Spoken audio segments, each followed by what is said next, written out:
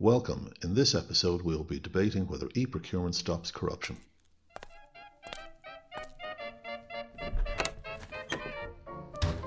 Welcome to the Working Capitalists. Hello, my name's Brian Shanahan. I'm the founder of Informata and TermsCheck.com. I've been working in the subjects of working capital and procurement for approximately 25 years all over the earth. Hi, my name's Lane Burkett. I'm from Arizona. I've been working closely with Brian and with Informata on working capital projects in all corners of the globe.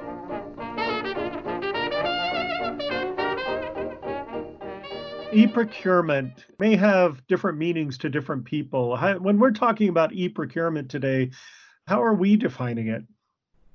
Well, my own opinion is it's a very, very broad church. You could argue that someone who's simply using their ERP system to place a PO and so on is using maybe a simplistic form of e-procurement. But increasingly, we have electronic catalogs of all sorts of different descriptions around the place. The formal e-procurement system tends to form two quite different roles, where one, you have a company who want to have a much simpler system than their expensive ERP system. And the other version is largely in public procurement, where they want to force people not to use the paper anymore, very often because they see it either as an efficiency gain, which it may or may not be, or they see that it's a way of clamping down on corruption. If you look at countries like Ghana and Kenya, or you go to Jamaica or places like this is a big thing that they're all implementing at the moment, or South Africa and places like that, because they're trying to get away from the idea of the backroom deals and artificially inflated prices and all this kind of stuff, which very often has gone on in some of these places in the past.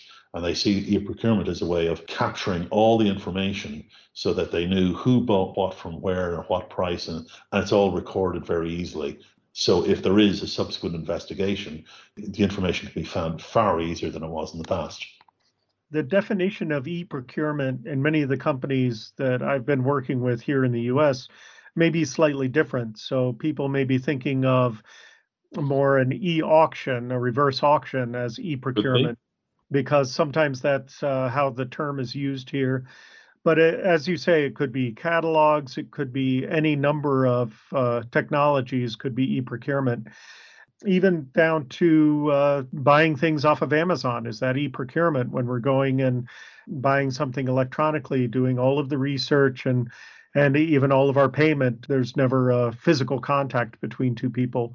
So it can mean many different things. Well, I think one of the things that there is a danger of with that kind of e-procurement is what I call lazy procurement. I've seen this happen, particularly in the US, where someone says, "Oh, we need to buy such and such an item," yeah, and I'll tell you what, we'll go straight to our system and we'll put out for 3 or 4 quotes, and that's it. And they're effectively using the old-fashioned 3 quotes process, yeah, which I think is particularly inefficient, but they're now using an electronic platform to do it. And they may argue that they get good prices and all that, but there is no evidence whatsoever that they actually do get the best price or the best quality or anything, because, of course, you're completely dependent on the information and the suppliers who are actually signed up to that system.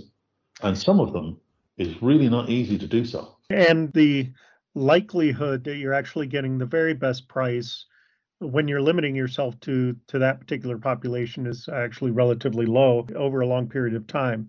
Oftentimes, there's an immediate savings with companies that have not really competed bids before, where there has been an incumbent supplier who's been entrenched for years, sometimes decades. And then they implement a system like this, and there's an immediate benefit associated with it. So then there's this idea that we will continue to get the best prices if we continue using this kind of a system. And I'm not against e-procurement because there are lots of advantages. Take the catalog idea.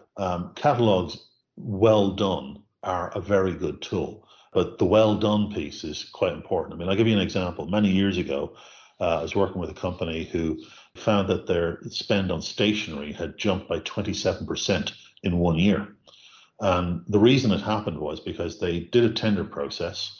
The company that won the tender said, oh, listen, we have this electronic catalog, so you can order your stuff really easily. That's great. But the tender was for 200 specific items. But unfortunately, what they did with the electronic catalog was they opened up the entire catalog. So literally, you were getting guys getting, monogrammed iPads and all sorts of stuff that they really shouldn't have been buying, whatever. But of course, it was available on the catalog, and that's why their spend went up. So it was a well-meaning process, and to be fair, the company involved wasn't trying to rip anybody off. They just switched it on the catalog. No one thought about it, and suddenly the spend went through the roof. And a catalog that's implemented properly actually has availability only of the items that we're contracted for. Absolutely. And especially around office supplies, this is very, very important. But it can also be a great place to take control of MRO in manufacturing environment, because maintenance departments and night shift at the factory, because I used to be a night shift supervisor, we were famous for finding a way to get exactly what it was we wanted by bypassing the procurement process, the formal procurement process. And catalogs can be a great way of making sure that what is required is available, but what is not required is controlled. Yeah, but what they are good at is, you see this in many factory situations where, oh, I need that part, but you know what? Fred's only 10 minutes down the road and you get it to me right away.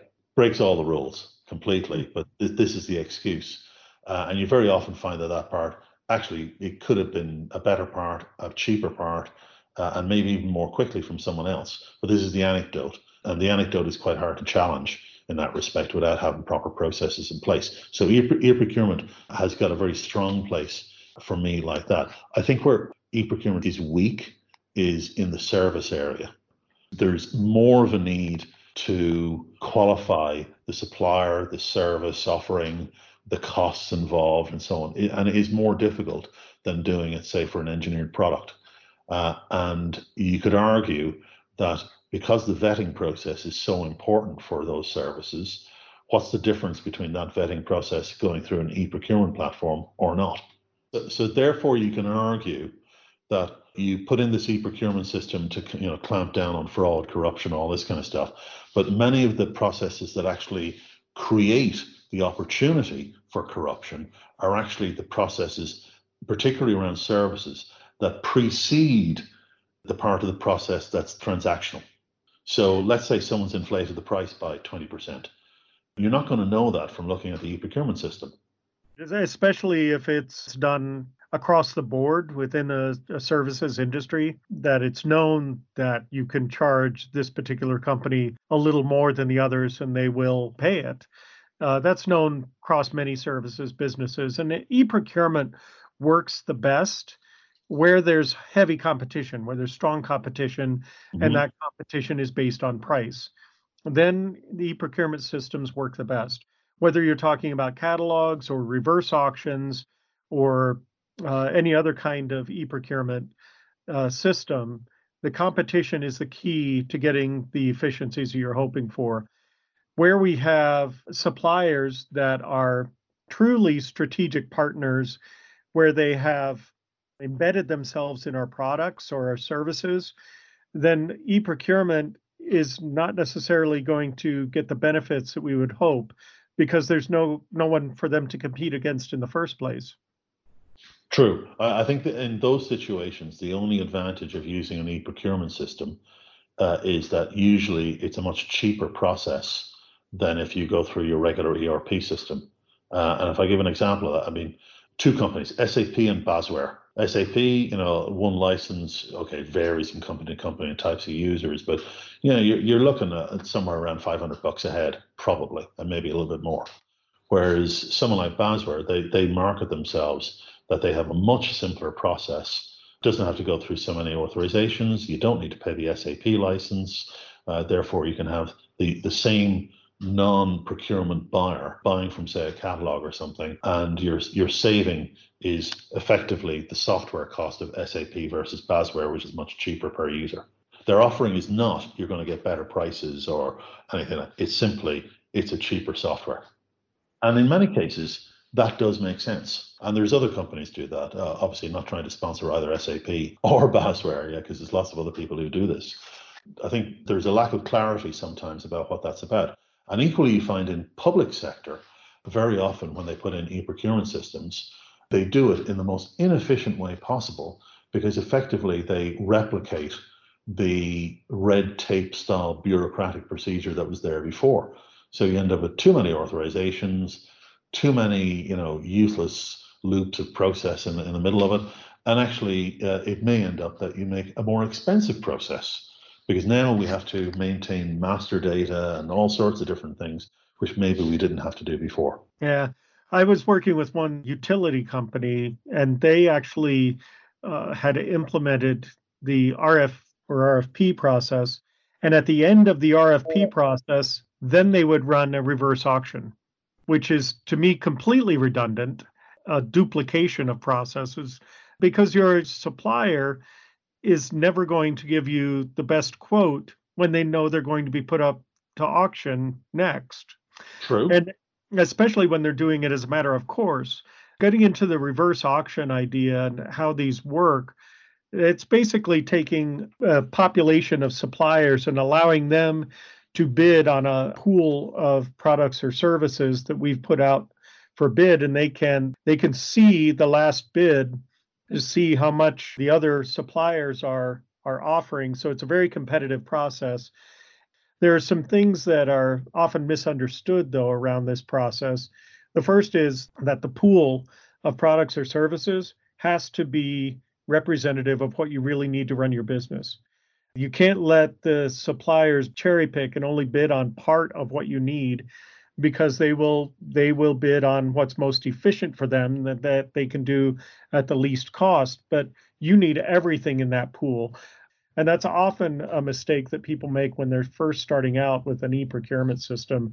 They don't look at their entire portfolio of their need. They only look at the things that the supplier wants to produce for us and wants to do for us, not what we actually need to get from them. But there's also a danger, I totally agree with you, but there's also a danger that we end up buying things we don't need.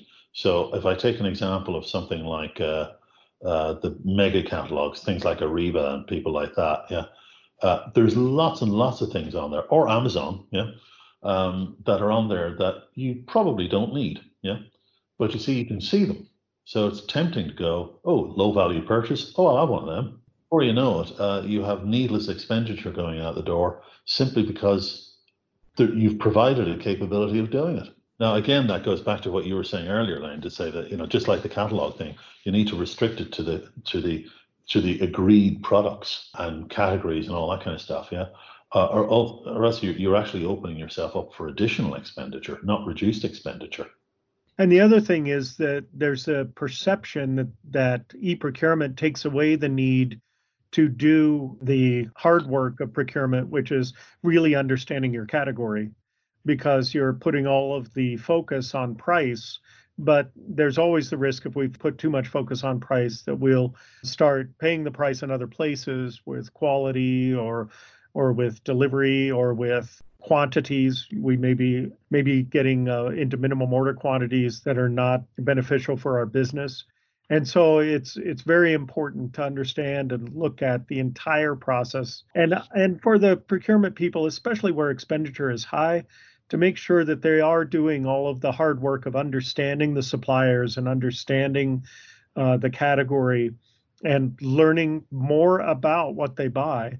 I've been working with several companies lately where I'll ask for a show of hands when I'm doing a workshop and say, how many of you know the physical characteristics of what you buy? In other words, do you know what it looks like, what you're buying? And you'd be surprised the number of people who do not raise their hand. They Yeah, really don't have any idea what they're buying. They don't know what it looks like. that's very And scary. yeah, it seems fundamental, but as we professionalize and as we differentiate into supply chain programs, into separating procurement from some of the other functions in the business, it becomes a real challenge for them to understand if my procurement department is in Toronto and I'm buying for a plant that's manufacturing in Winnipeg, I may not ever get out there to see what it is that they're using. I may never see the product. Yeah.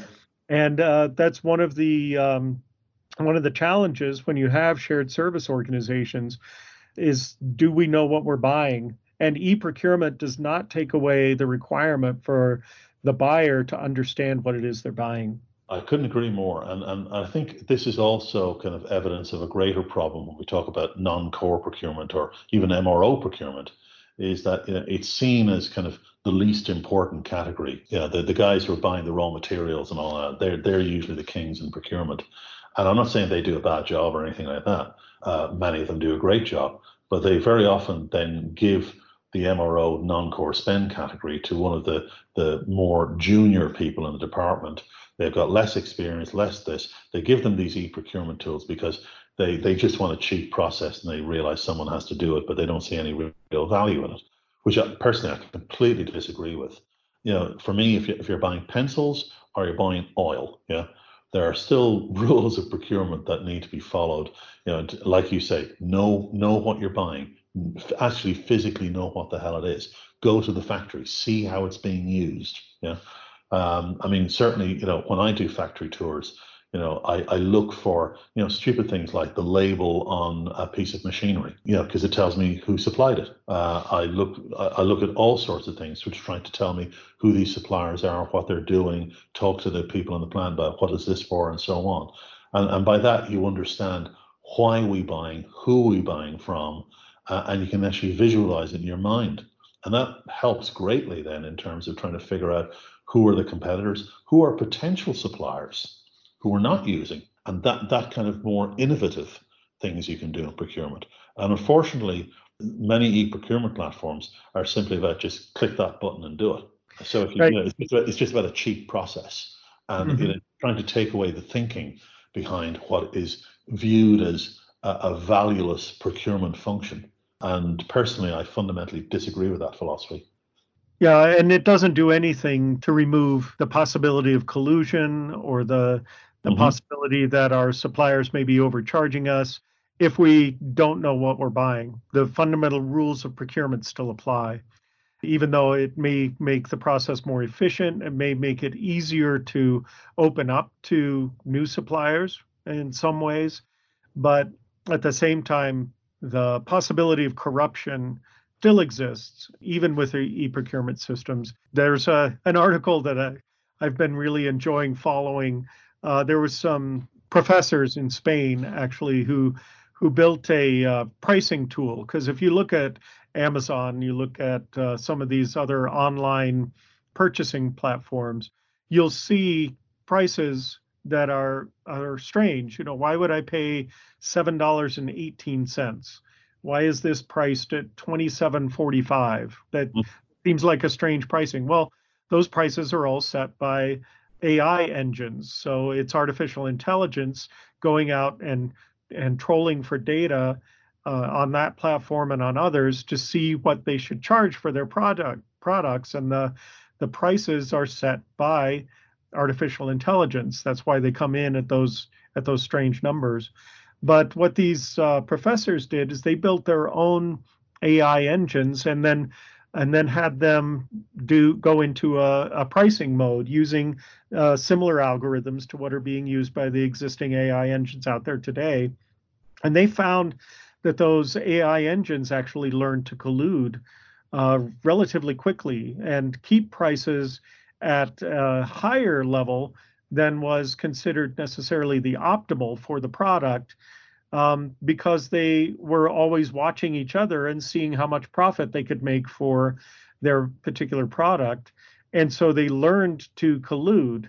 So the question is risen then, is AI collusion actually illegal if there aren't any people making the decision? And that's one that's being raised by legal counsel in Europe and in the U.S. today to try to understand the limits of artificial intelligence. But we can't take our eye off the ball and assume that because we're using electronic systems that collusion or corruption won't creep in.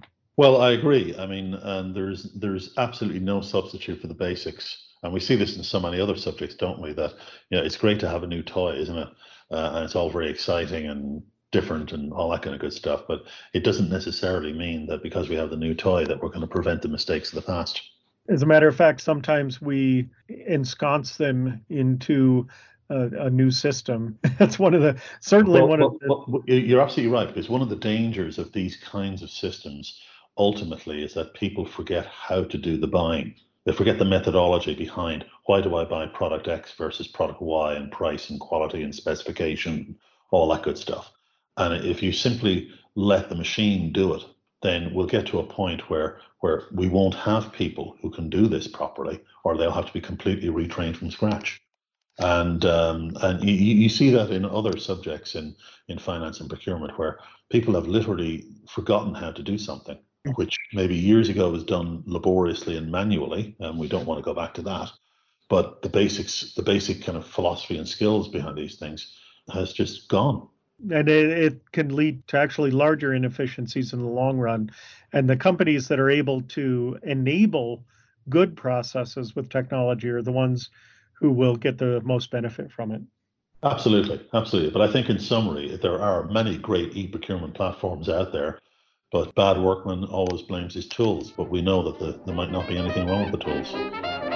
You have been listening to The Working Capitalists. Thank you for listening. Look out for the next episode, which will be coming soon.